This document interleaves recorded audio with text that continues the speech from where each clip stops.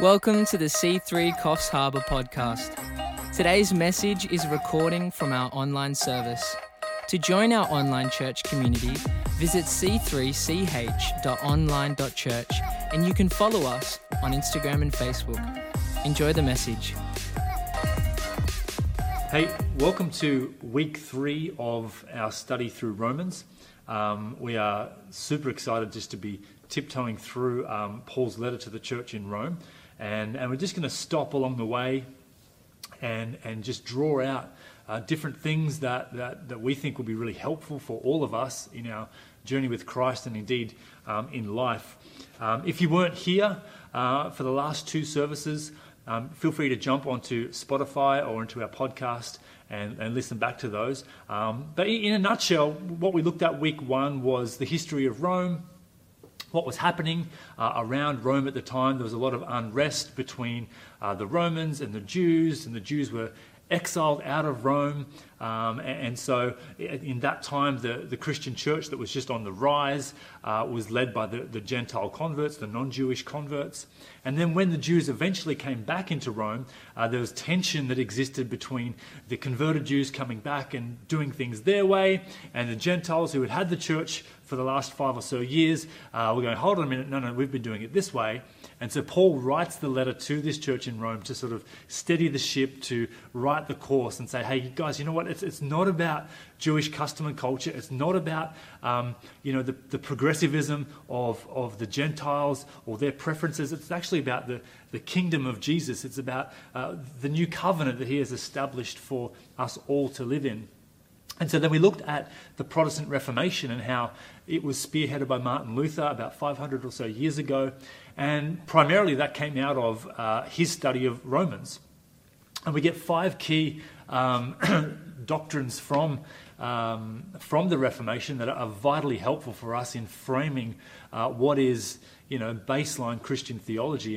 And they're 5 Latin terms, each with an English meaning, thankfully. And they are sola scriptura, which means Scripture alone, that we don't need the policies of man, we don't need the customs of our forefathers, that really Scripture alone is enough to lead us and guide us, that it is God's inspired word. And so that's one of the truths that we get out of the Protestant Reformation.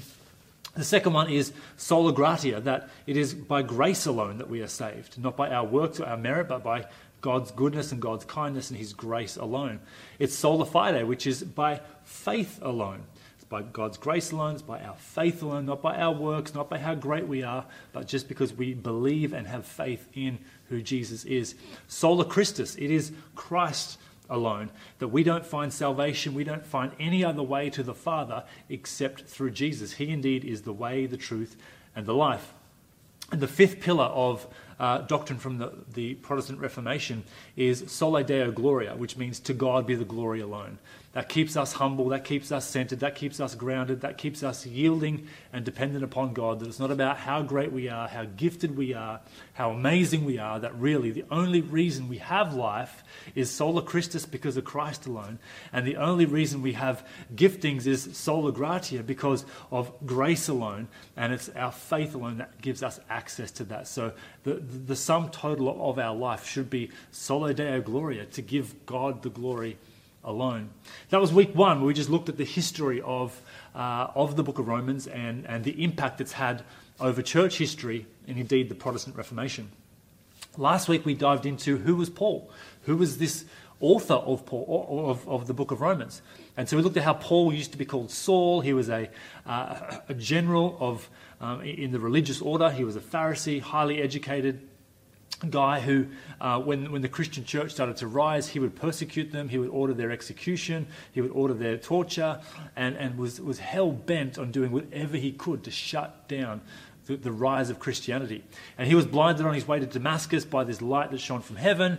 The voice in the light says, Saul, Saul, why do you persecute me? And Saul says, who is this? And the voice says, I am Jesus whom you are persecuting.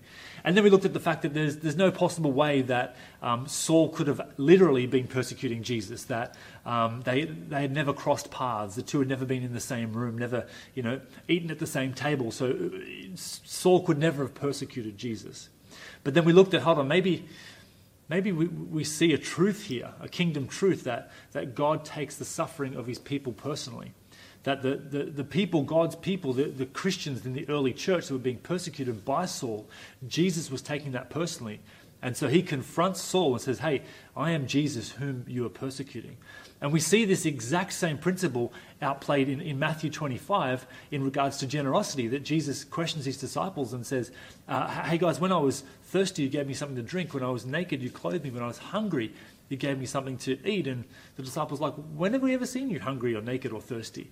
And then he says to them, look, what you do for the least of these, you do unto me. So he takes our generosity personally. When we are generous and kind to other people, God takes that personally and he will bless us.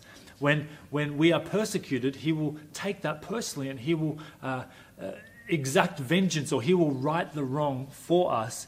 And ultimately, God takes our sin personally. And that's why Jesus went to the cross and willfully laid down his life for us to pay the once and for all price and penalty for our sin personally. And the reason he does this is to demonstrate how much he loves us, because we are made we are the imago Dei, we are the image of God. And so he takes us personally. He takes our generosity, he takes our sin, he takes our suffering, all personally, which is why we can trust him with our life. So today we're going to just dive a little bit deeper and actually start to read through the book of Romans. So we're going to start in we'll just read verse 1 to 7 in chapter 1. Paul, a servant of Christ Jesus, called to be an apostle and set apart for the gospel of God. The gospel he promised beforehand through his prophets in the Holy Scriptures, regarding his son, who, as to his earthly life, was a descendant of David, and who through the Spirit of holiness was appointed the Son of God, in power by his resurrection from the dead, Jesus Christ our Lord. Through him we received grace and apostleship to call all the Gentiles to the obedience that comes through faith, for his name's sake. And you also are among the Gentiles who are called to belong to Jesus Christ. To all who are in Rome, who are loved by God and called to be his holy people, grace and peace to you from God our Father and from the Lord Jesus Christ. So verse 1 we looked at last week about, I am Paul, a servant of Jesus Christ, called to be an apostle, set apart for the gospel of God. That Paul reveals to us his identity, the authorship, and also his mission and position. Then we go into verse 2. The gospel he promised beforehand through his prophets in the Holy Scriptures. So what Paul is unpackaging here to the church is this gospel message, this good news, this great proclamation that a Savior would come, a Messiah would come. The good news isn't, in fact, new news. In fact, if you were in Jewish culture at that time, you would know that the whole Old Testament is riddled with prophetic words about the coming Messiah. That the good news, the gospel of God sending his Son to redeem all humanity is all through the Old Testament. And it's amazing. So it's not new news that should be taking them off guard. They should be aware of the fact that, hold on, this is what our forefathers have been talking about for generation to generation. This is what we study in our Old Testament scriptures. And so here's just a few of these Old Testament scriptures that I've just pulled out that could be really helpful for us in understanding this. Genesis 3:15, we see a prophetic insight into the coming Messiah. That Jesus, all the way back in Genesis 3, in the very beginning, we see that already the gospel message is starting to bubble away all the way back then. Isaiah chapter 1 verse 18, again in Isaiah chapter 7 verse 14, we get a really clear picture of the Messiah that will come, will be born of a virgin. That's a very specific prophecy, and his name will be Emmanuel, God is with them. And so we see that there's this theme, there's this constant prophetic thread all through the Old Testament about the coming Messiah. Psalm 22 is a messianic psalm that speaks of the coming Lord, Jesus Christ. And again, Zechariah chapter 12, verse 10. And every single one of these passages was written literally hundreds of years before Jesus was even born, before Jesus was even brought into this world. Men and women have been prophesying about this coming Messiah for generation after generation after generation. So Paul is saying, hey, this gospel, this story of Jesus, his death, burial, resurrection, and now the Holy Spirit pouring out and the church scattering, this is not new news. This is something we've been aware of for a very long time. Verse 3 continues to say, regarding his son, Jesus, who as to his earthly life was a descendant of David. So we see here he's pointing out the fact that there is a kingship lineage in the blood of Jesus. So obviously Jesus did not have a biological dad. He had a heavenly father who conceived him inside the womb of Mary, who was a virgin. And so there is this divine miracle that took place inside of her womb. But obviously Jesus had a maternal bloodline that you can see in Matthew chapter 1. There is a genealogy of biblical history there that you will see Jesus traced all the way back to King David.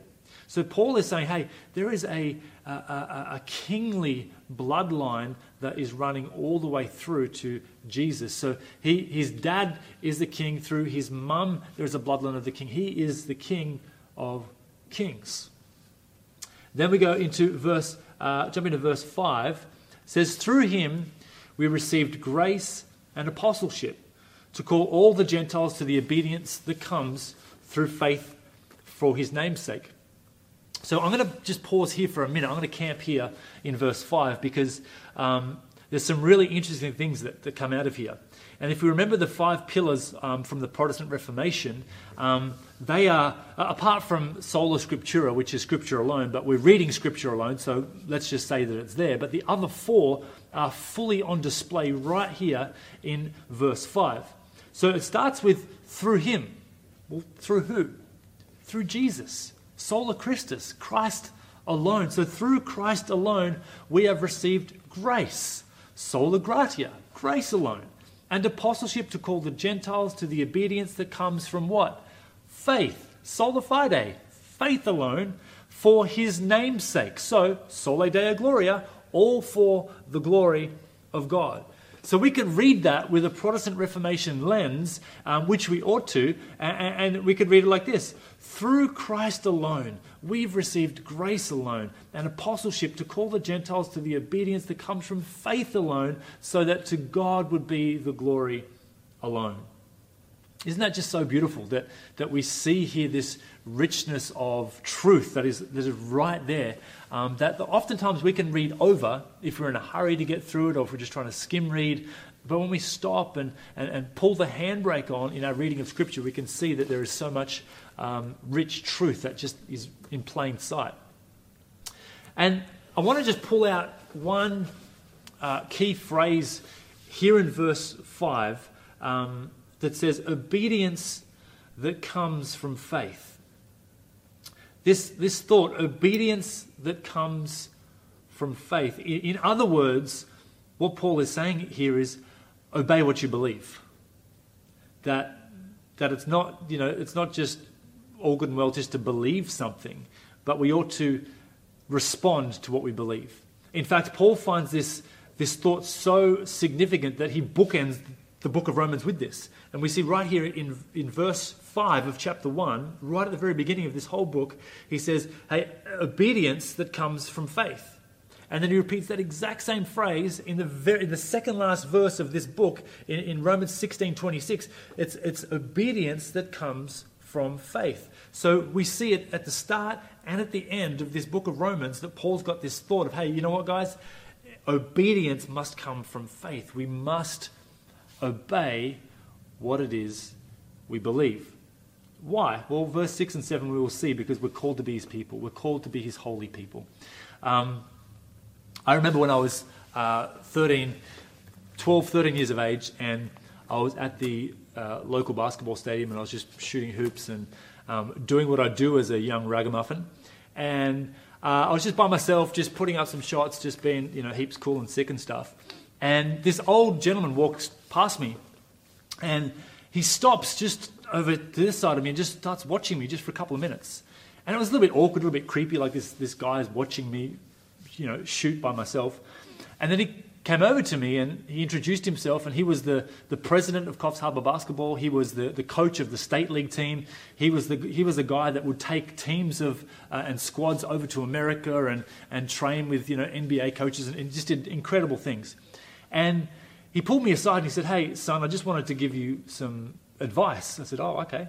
And he said, "Looking at you play, you've got a very natural way of playing. You've got some natural ability and talent." And I was like, "Well, thank you very much. That's awesome. I know that, but thank you for putting words to that." And then he said, "Look, here's what I would say is, with your shot, as natural as it might be, can I just give you a quick tip to help you with your positioning of your hands so that your shot would be better?" And he said, "Look, with your left hand, if you're right-handed, which I am," he said, "with your left hand, that's going to be the guiding hand. And you want that to be straight up and down, and that's going to guide the ball where you want it to go. And it's just going to do this motion, right? And then your shooting hand, the strength hand, is going to project it. So this is going to direct it. This is going to project it. And so when you hold the ball like this and you cradle it in your hands, and then you try and find the little grooves with your fingertips, and then you snap the ball, and you like that." And he said, then these two fingers here, your pointer and your middle finger, that's where you want to direct the ball. That's the exact, fine-tuning location, and you just do that motion. And you get the nice arc on it, you get the backspin. And he said, if you practice on these things, it won't be easy to start with, but if you just lock in your hands in this motion, I guarantee you your shot will get better. And I knew that at that moment I had two options. I could, hear and listen to what he was saying and go back to shooting how I'd always shot, whichever felt natural to me. Or secondly, I could listen to what he was saying and obey what he said and put it into practice. Now, thankfully, I chose option 2. I listened to what he said and I obeyed it. And so there was just hour after hour, day after day, week after week, I would just practice this motion.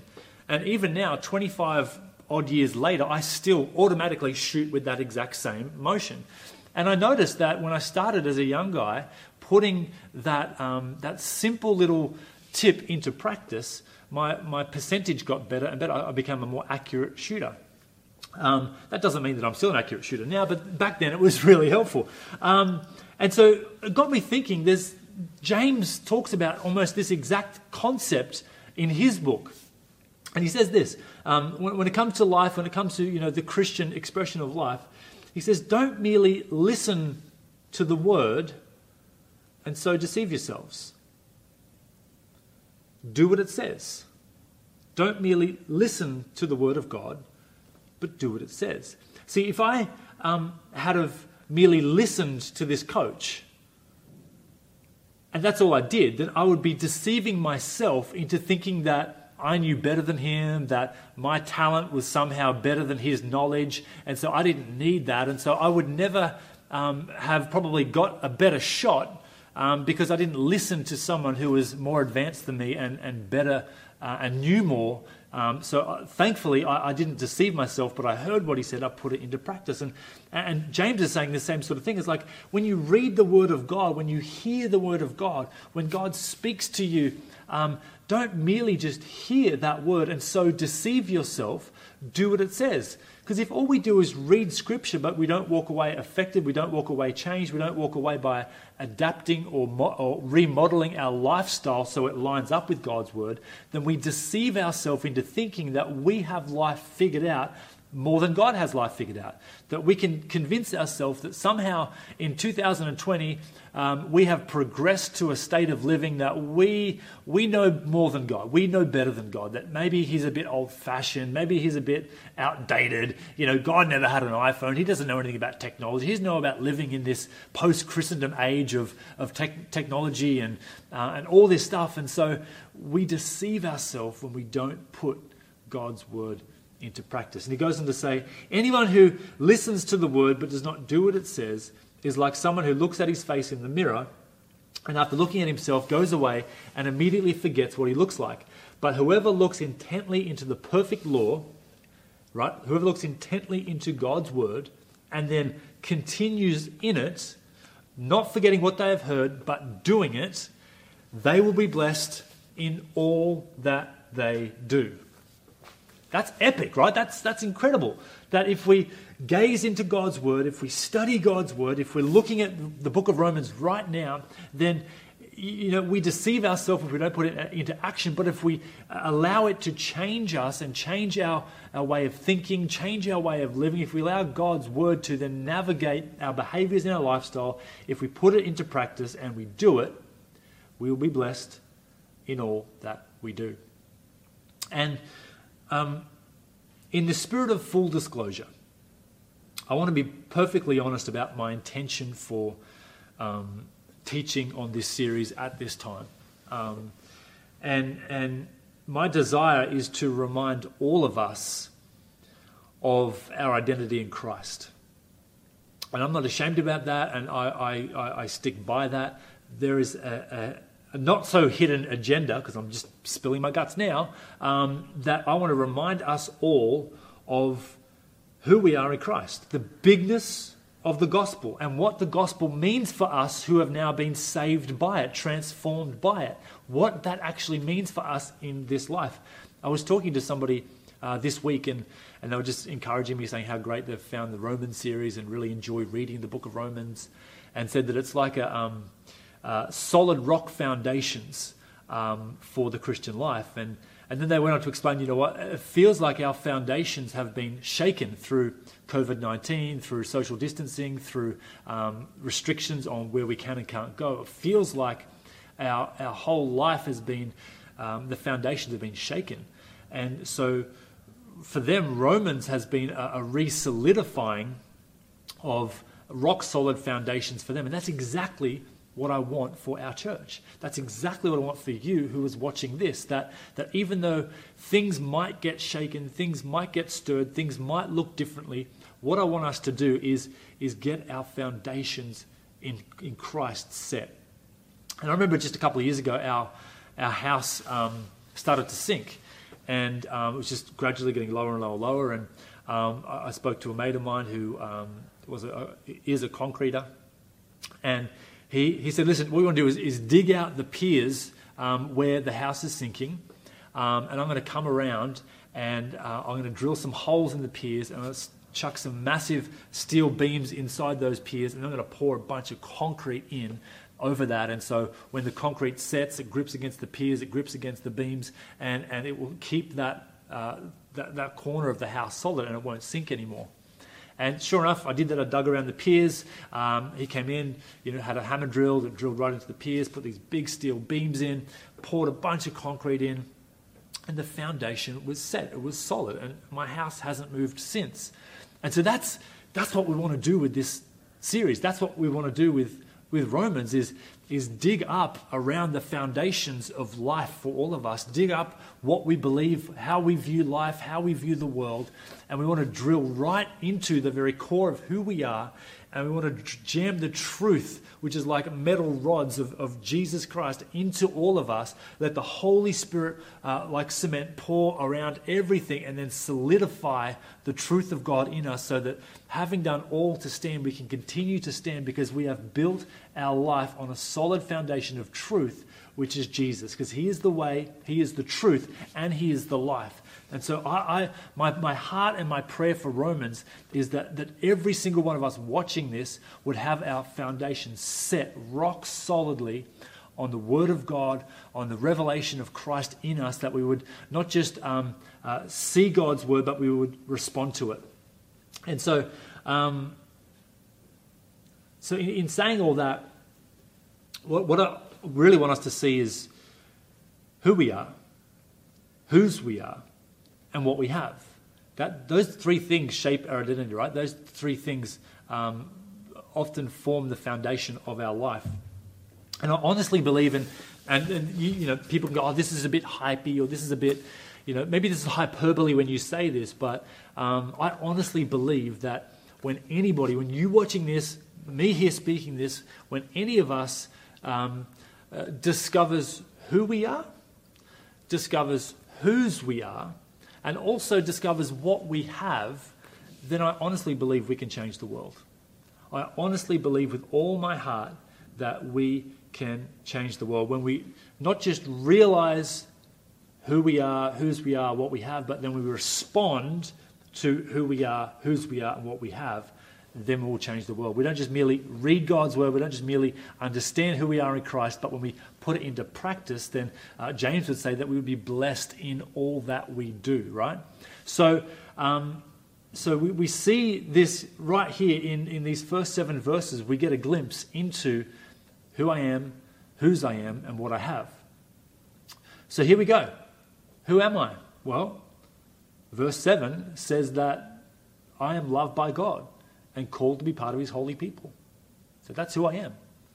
I'm a person that is loved by God. I'm accepted into God's family. I am called to be part of his kingdom. I'm called to be part of his holy people. I am called to be connected and active in the life of his church. I'm not called to be a spectator. I'm called to be a player. I'm called on the field of life to be active in the outworking of the gospel all over this world, which means being connected and part of a community of faith like C3 Coffs Harbour. Whose am I? Well, verse 6 says I belong to Jesus. Like, that's pretty cool, right? That's like when I was in high school, I was the skinny wimpy kid, and so I would make friends by being, a class clown with the big bully kids. And so once I befriended the big bully kids, I felt secure and safe in the playground, because if anyone picked on me, they had to go through them. And so for us in life, we have the King of Kings and the Lord of Lords who we belong to. And so we have the all-powerful, all-knowing, sovereign ruler of the cosmos on our side, and we belong to him. So bring it on, right? Like, if God is for us, who can be against us? So we can live this life with confidence, knowing who we are as loved, called children of God, whose we are as possessions of Jesus Christ, that we don't need to be afraid of anything. And then what do we have? Well, what do we have? We see that in verse 5. We have apostleship and grace. Now, we could go back and forth about what does that mean? What does apostleship mean? But in real simple terms, here's how I'd like to unpackage it today, is that apostleship, for me, it speaks of like authority and anointing. So it's like the indwelling of God, that as his children, as being called to be part of his family, as belonging to Jesus, that we now have this indwelling, we now have this power connection up and down, right, with God. This is like this apostleship. There's an anointing, there's an authority, right, between us and God. And not only that, is we have grace, which grace speaks of favor and influence. That when we have this apostleship, which is anointing, which is authority, which is this up-down connection, which ultimately is this indwelling, the apostleship brings the indwelling, then grace is the outworking. So that's how we interact with others. That's how we serve and love people. That's how we deal with offense and bitterness. That's how we deal with generosity and kindness, knowing that God takes our life personally. That's why he went to the cross, because he took our sin personally. He takes our suffering personally, and he will say, I'll take care of and I'll make right all the wrongs against you. He takes our generosity personally and will bless us when we bless other people. So this all comes down to, and all this, for me, shrouded in this top and tail of Romans, in 1 verse 5, 16 verse 26, is this obedience that comes from faith. And so are we going to not just believe what we've spoken about here today, about who we are, about whose we are, about what we have? Are we going to take that faith and knowledge of that, and are we going to actually walk it out in obedience? Are we going to be who the Bible describes us as? Or are we going to play small? Are we going to play insecure? Are we going to believe the lies of the enemy who tells us that we are less than? Are we going to believe the lies of the past that try and keep us trapped there?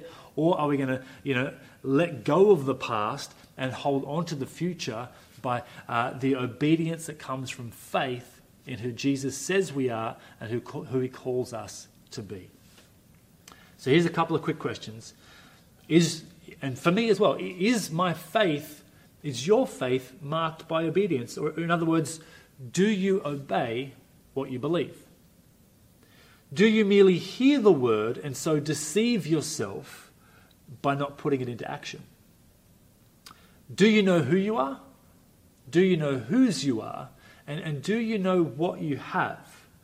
And are you willing to live your life from this understanding? Because I believe when you do, you will change the world.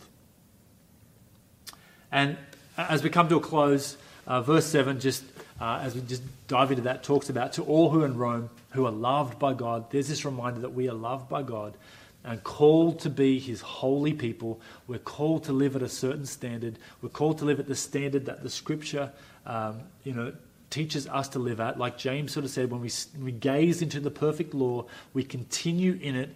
And if we do that, we will be blessed in all that we do. So we're called to be holy people because God loves us. And then Paul prays that grace and peace would come to us from God our Father, from the Lord Jesus Christ. And so Ephesians 1 verse 7-8 gives us a very succinct reinforcement of this thought. Paul essentially says that we're called to be saints, that God loves us, calls us to be his people, then he gives us his grace and his peace to do so. We don't need to rely on our own strength, our own talent, our own ability, but on the abundant supply of love, grace, and peace that God has so lavishly poured out on us and for us. And so we're going to just stop right there, just in those first 7 verses. And hopefully this Bible study has been a blessing to you. Hopefully you found this really helpful for who you are. And like I said, I really am trying my best to make sure that all of us are getting our foundation set, that we are just reinforcing our life with the steel beams of who Jesus is, the truth of God incarnate in Jesus. And then we've got the Holy Spirit like cement to pour all over that and just solidify and lock that in so that we can live this life for him and watch him change the world through us. How does that happen? Well, when God changes our world, he changes the world. Because part of him changing us means that the change in us changes other people. We aren't truly changed until the change in us actually affects somebody else. That we are affected by him, changed by him in such a way that our change actually blesses, releases, and helps other people. And so that's how we change the world. We are transformed by renewing our mind to who God says we are, and not just looking at that, but outworking that we have the indwelling, then we have the outworking, and then that's how we change the world. When our world is changed, the world is changed. So right now, as we bring this message to a close, I want to pray for anyone today who needs to cross that line of faith, who needs to come on board with the plan and purpose that God has for them. That maybe you've tried so many other methods, so many other ideologies, so many other worldviews to figure out life, but maybe today God's Spirit has revealed the truth in your heart that Jesus is the way, Jesus is the truth, and Jesus is the life. And that, like Paul is writing to the church in Rome, that you are called to be part of his holy family. You are called to be part of his holy people. And today, I want to invite you to make a decision to make that commitment to him. It's not by doing a 10-step program. It's not by doing a lengthy course, or it's not by being the most perfect person on the planet. It's simply by putting your faith alone in Christ alone. It's sola fide, it's sola Christus. And then when we do that, it's God's grace alone that is poured into your heart and into your life that will transform you from the inside out. And so we're going to just pray a prayer right now. And if you need to make that decision today to follow Jesus, to become a disciple of Jesus, then I want you to pray this prayer with me. I also want you at the end of this prayer just to click the I Commit My Life to Jesus tab, which will come up in the chat bar. And also just fill in a little live prayer request so that we can connect with you. We can know who it is that's made that decision today. Whether you're making that decision for the first time or whether you're coming back to recommit your life to Jesus, we would love to connect with you and encourage you in your faith journey today. So, hey, why don't we just bow our heads and close our eyes today. Father, we just thank you for your word today, that the book of Romans is so rich with truth that reminds us of who we are in you. And Lord, I pray specifically for any person that, Lord, doesn't know you, but today feels like they need to make that step of faith over the line and put their trust in you. Lord, I pray that right now they would do that. Anybody that needs to come back to faith, that for whatever reason, Lord, they've walked away or drifted away, Father, I just thank you that today you would bring them back into relationship with you. And so, Lord, we just pray that, Lord, we would see our sin forgiven as we confess before you that we need you, that in our own strength we can't do this. And so we pray that you would forgive us of our sin and that we would choose to live an upright life according to your plan and your purpose. And Lord, when we read your word, when we hear your word, we would not be deceived by not doing it, but we would be transformed and have our whole life blessed by staring into your perfect law and keeping in it and obeying in it and living it out. So we thank you for every person here today. In Jesus' name, amen. Like I said, please reach out to us. We'd love to connect with you, to encourage you in your faith journey. And for everyone today that's been watching, thank you so much for being with us. We are super excited for what the future holds. We can't wait to get back together and worship in the same vicinity together. But until then, we have online church. We just want to encourage you to continue to share, continue to invite people to come and watch these services. But right now, the service is not finished. We're going to enter into a time of worship together. So why don't we do that? Why don't we get ready to worship Jesus together? Thank you for listening to this podcast. For more information about our online services, visit c3ch.online.church and come say hi on Facebook and Instagram.